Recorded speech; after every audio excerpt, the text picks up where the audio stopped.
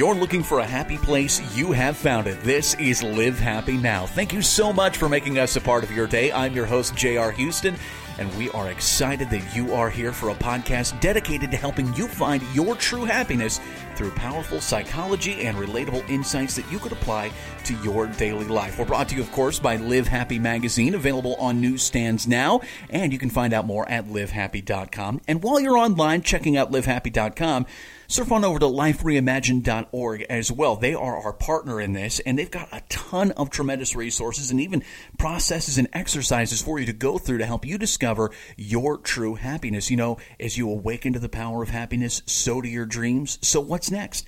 Well, find out at lifereimagined.org. In this edition of Live Happy Now, we are going to get the opportunity to hear from one of our favorite people, Tom Rath, who is a researcher and author who studies the role of human behavior in business, health, and well-being.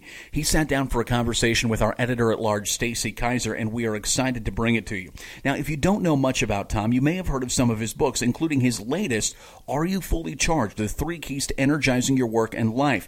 Not only is it receiving great critical acclaim, but it's going to be made into a feature-length documentary, and it's, in fact, in its late stages of production. So in this conversation, you're going to be hearing Tom and Stacy discuss the importance of positive interaction and how to handle negative moments. Tell us a little bit about what those 3 keys are and how you came up with them. Yeah, you know, it's interesting to kind of first go back to where a lot of this most recent work and research started. I've been working on books kind of in the general field of happiness and positive psychology and well-being for more than a decade now, and so much great research on these topics. But yet I realized as I sat down a year or 2 years ago that I'm just trying to figure out, like everybody else, how do I apply some of these things on a day-to-day basis into my routine, kind of hour by hour and moment by moment. So that paired with all of the good research emerging recently about how we really create daily well-being in terms of that daily experience that makes a difference in the moment.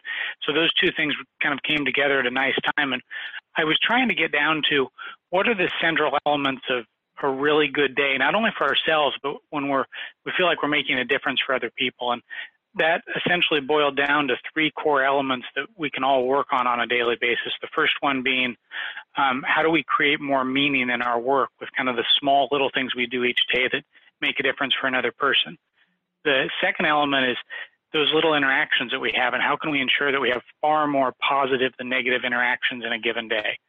And then the third element is physical energy, and what are the things that we do in terms of the way we eat and move and sleep on a day-to-day basis that give us the energy we need to be our best for other people each day. Can you describe in a little more detail what you mean when you talk about meaning and where that plays a role for us? Yeah, you know, it's been fun for me to see all of the great work that's come out just in the last few years from several academic studies, from Amy Wozweski at Yale and Jennifer Ocker at Stanford has been doing great work on it, and others, about there's a real distinction between meaning and happiness in our lives, I think. And when we spend a lot of time essentially pursuing happiness for other people, that's probably the fastest way to not only pick ourselves up, but to get the whole social network moving forward in the right direction in parallel. And when you go a little bit deeper on how do you create meaning, what was honestly a relief to me is that it turns out meaning isn't something that just descends from the heavens on a sunny day or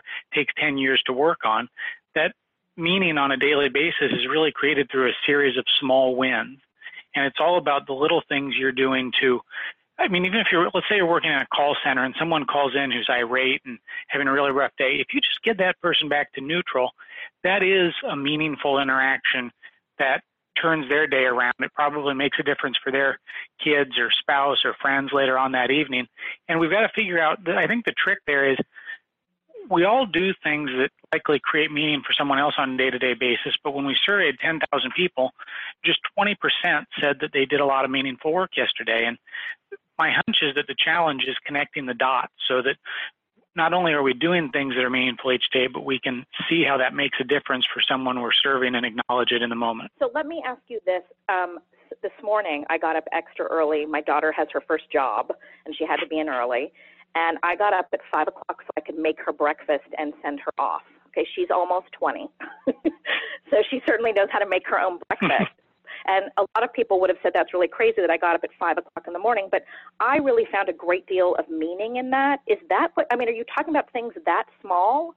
Absolutely.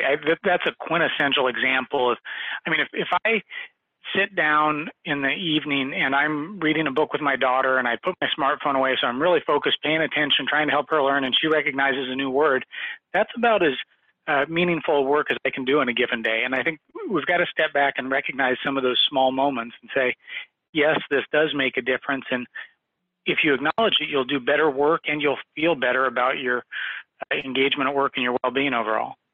Yeah, I was really disappointed when I saw how low the statistic was for people doing meaningful things. And so that's what I was asking. To me, I wonder if people are walking around not even realizing that some of the little things they do every day are meaningful, but they're so wrapped up in the task and not the emotions around it that they're not really describing it that way. Yeah, I think that's the challenge. It's kind of boiling it back to a simple level and connecting an effort with even the face of another human being, where when in recent experiments, when people preparing food in kitchens can see the customers who are eating it, they make better quality food and they feel better about what they're doing, and it's healthier.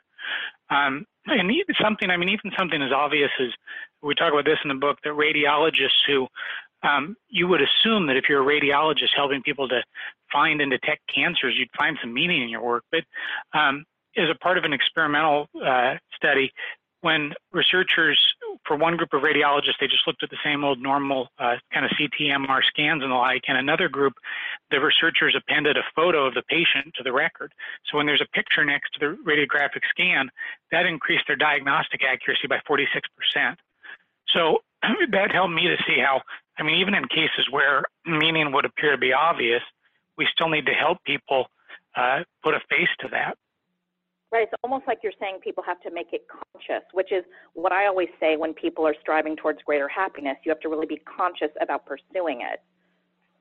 Right. And there's something about paying more attention in the moment, whether it's to the meaning you're creating or to another human being, that may be one of the toughest things to do nowadays. Now, let's talk about interaction, which is the second key that you talk about. Can you tell us a little bit more about that? Yeah, one of the things that I've learned over the years is that, as we were just discussing, it's so easy to go through a day and not pay attention to whether you're infusing a little more positive energy into each of your interactions. And there's all kinds of great research out there highlighting the fact that we need at least 80% of our interactions to be more positive, just because a single negative interaction carries such a heavy load and is a counterweight to 3, 4, 5 positives.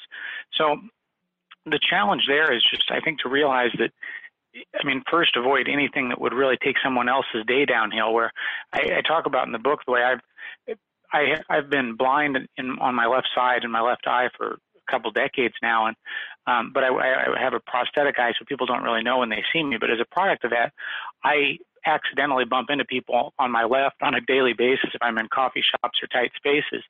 And what I've learned through that little experiment of one is that it's always a much more interesting lens into what's going on in the other person's day than it is about me at all. And so I've kind of rehearsed my script of apologizing profusely and smiling and trying to make sure I diffuse that every time it occurs.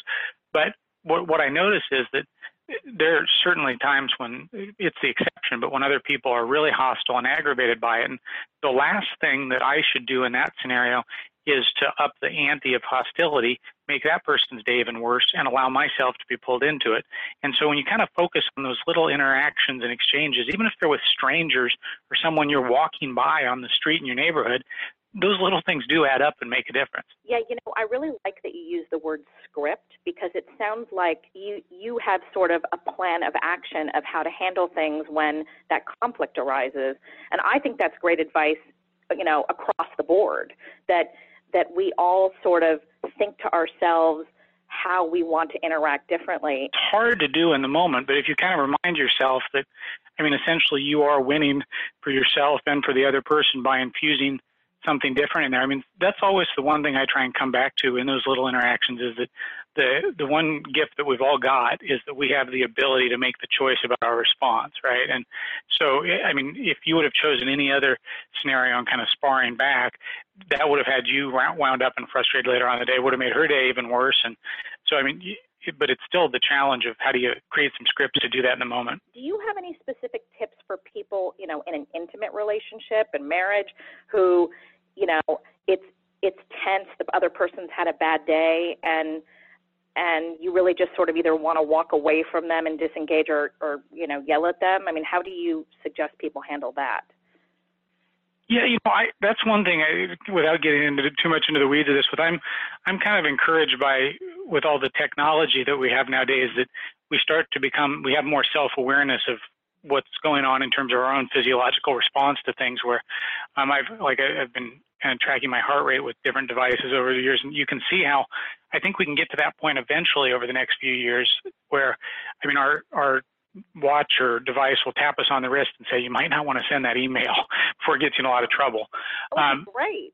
And I think, honestly, I do think we're getting close. So I think we need to try and have more self-awareness in the interim of when do you get to that point where it's better just to step back and breathe and not up the ante of your response. The other thing I've learned through a lot of the research I did for my previous book, Eat, Move, Sleep, is that another idea is just to go for a walk with that person. And it sounds really simple, but boy, you know, we think better when we walk and our minds are more expansive. And, you know, I've observed this in my own life where, you know, it's so easy when you're sitting around kind of with your back hunched over in chairs or on your couches to argue about something or to not give it as much attention as it deserves.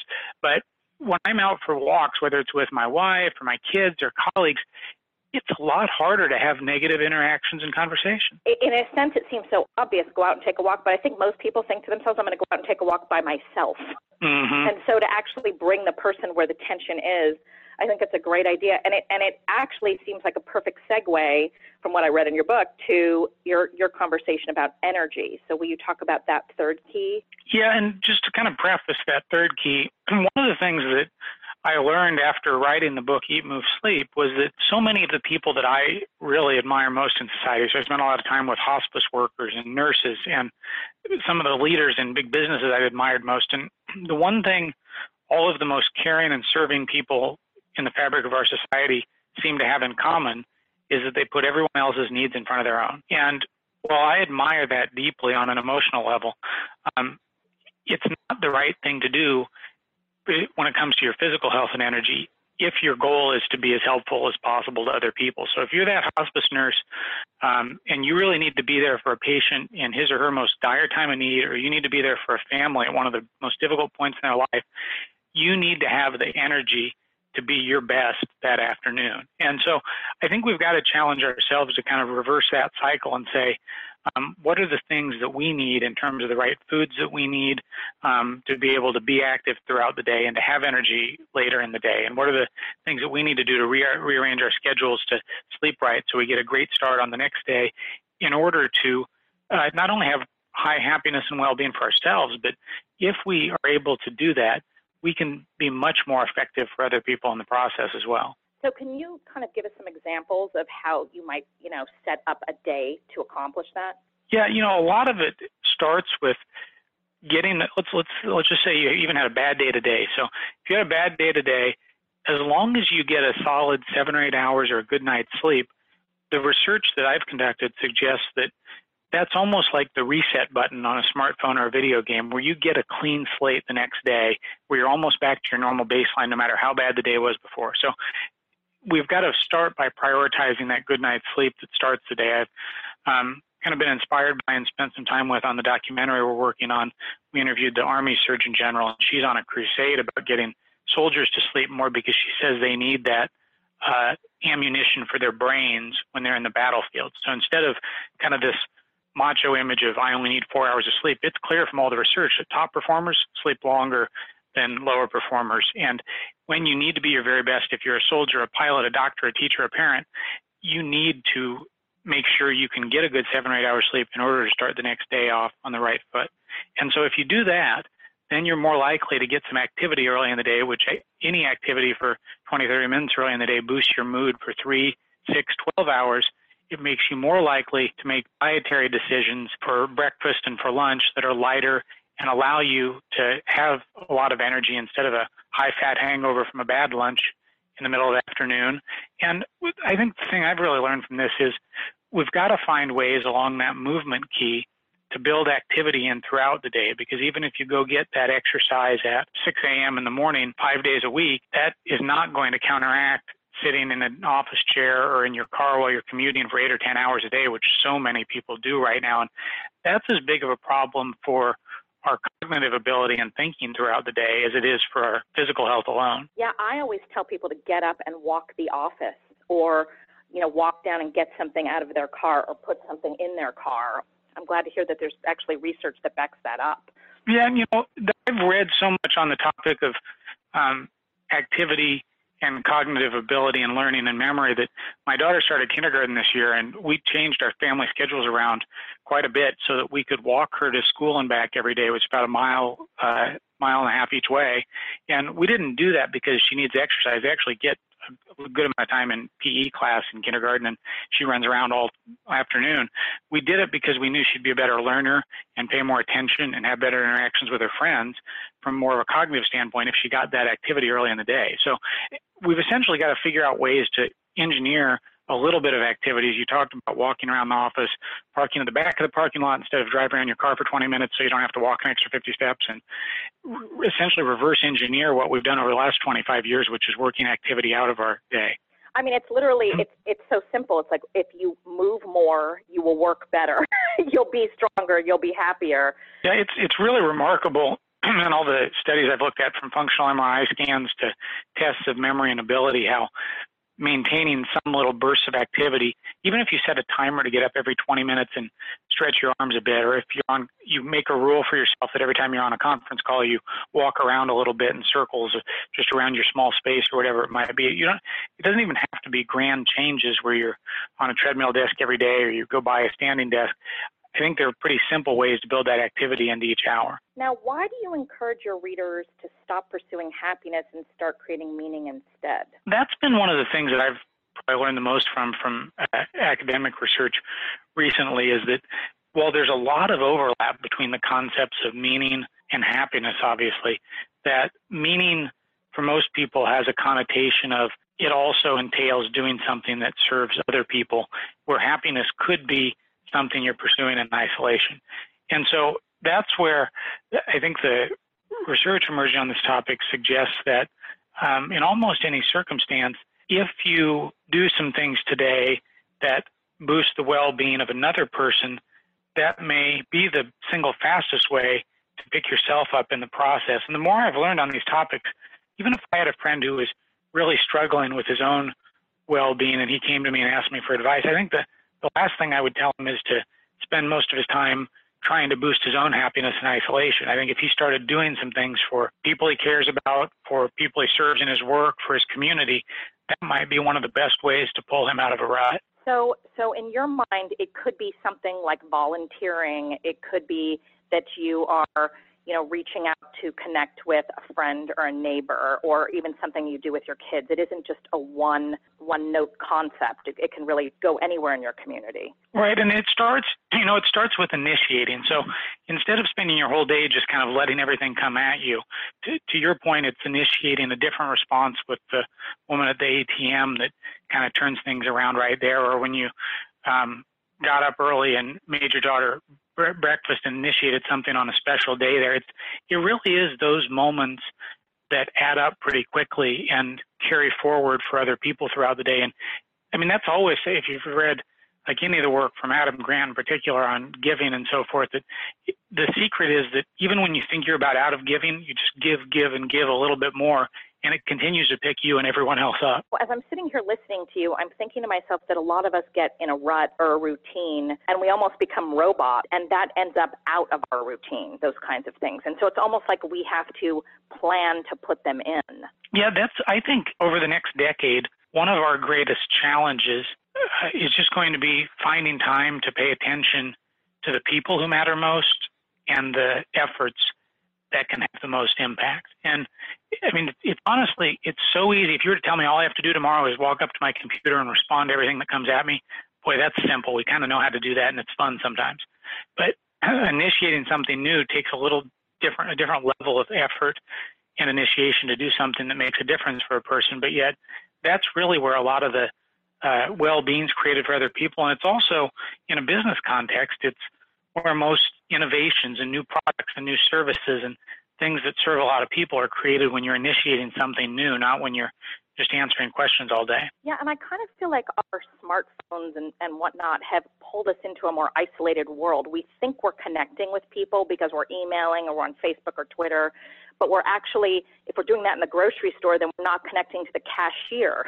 I think another part of the challenge there is that, we've essentially all these, not only our devices that we unlock 110 plus times a day and everything popping up, desktop notifications and rings and so forth, we kind of have a responsibility to take some of that back. And imagine that what I've asked people to do recently is imagine that you're in the middle of a conversation with a family member, a loved one, that's a real important and in-depth conversation about something you care about a lot, or you're having an hour-long conversation with someone you are friends with or develop or mentor at work, and then go back and look at all the settings on your smartphone and say, which things truly deserve to interrupt the flow of an important and meaningful conversation. And so maybe in that case, if you think about your phones, 2 calls in a row from a family member, which seems like it's an emergency, should try and get through. But 99% of the stuff that causes us to jump and respond to the bell like one of Pavlov's dogs or whatever doesn't really deserve to break into our smartphone lock screen and to even cause us to move our glance when we're in a room. That's one of the studies that, and from Are You Fully Charged, that really got my attention was when researchers had people walk into a room and simply put their smartphone out on a table, even if the thing was turned off, no ringing, no vibrating, no lights, nothing, that sent a signal to the other 4 or 5 people in the room that they didn't care about what they were saying and that the person who put the phone on the table wasn't paying attention. And it degrades the quality of the conversation and the well-being of everyone in the room. And so I think, smartphones they've gone so far to the point that now it's almost a metaphor for I'm not paying attention to you. And so we've got to take that back a little bit. And I think we might have reached a tipping point here where people are starting to realize that. And so now we've just got to kind of set our notifications and so forth so that things work in the favor of our relationships and interactions instead of being the first thing to break in. Now, I know that you mentioned that you have a feature-length movie coming out, Fully Charged, and you also have a new children's book that I have as well called The Rechargeables. Will you tell us a little bit about those things? Yeah, I've kind of spent a lot of time over the years thinking about how do we help important research and messages to get out to the right audiences. And I've spent a lot of my time on kind of business and nonfiction books over the years, but also realized that probably the most meaningful thing that I've worked on before, we did a book around How Full Is Your Bucket for kids, an illustrated version that now it seems like it's used in most of the schools around the country as I move around. And seeing the influence that that's had on classrooms and families for kids at that kind of picture book age between 3 and 8, let's say, I've actually probably derived more meaning from that than any of the business books that I've worked on. So that was a good learning, and it's why we created a version of Eat, Move, Sleep for kids called The Rechargeables. It's kind of a story fantasy world where they learn how moving around and sleeping and eating some of the right foods give them more energy to have fun with their friends and so forth. So that was the intent with the children's book called The Rechargeables we just released. And then we're also working on a documentary around the book Fully Charged that features a lot of the world's top social scientists talking about what it takes to create meaning and energy and happiness and better interactions. And I'm excited about that because I think there's a whole generation right now that will be very quick to click a play button on Amazon or Netflix or iTunes, but not as likely to read a full nonfiction book cover to cover as you might have seen several years ago. So we're just trying to find different ways to help all this great research from people around the country to reach a wider audience. And that is our good friend Tom Rath right here on Live Happy Now.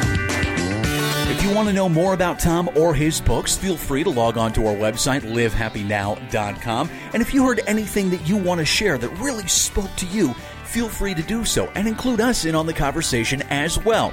Use the hashtag LiveHappyNow on your social media outlets. And of course, if you have anything you'd like to share with us, ways that you're applying what Tom had to say into your life or things that you'd like to add, feel free to do so. You can find us on Twitter at LiveHappy. You can find us on Facebook at facebook.com/LiveHappy or on Instagram at MyLiveHappy. And of course, you can always send us an email as well, podcast@livehappy.com. We're so glad that you chose to make us a part of your day, and we look forward to talking to you again very, very soon. Until next time, I'm J.R. Houston. Thank you, and remember to always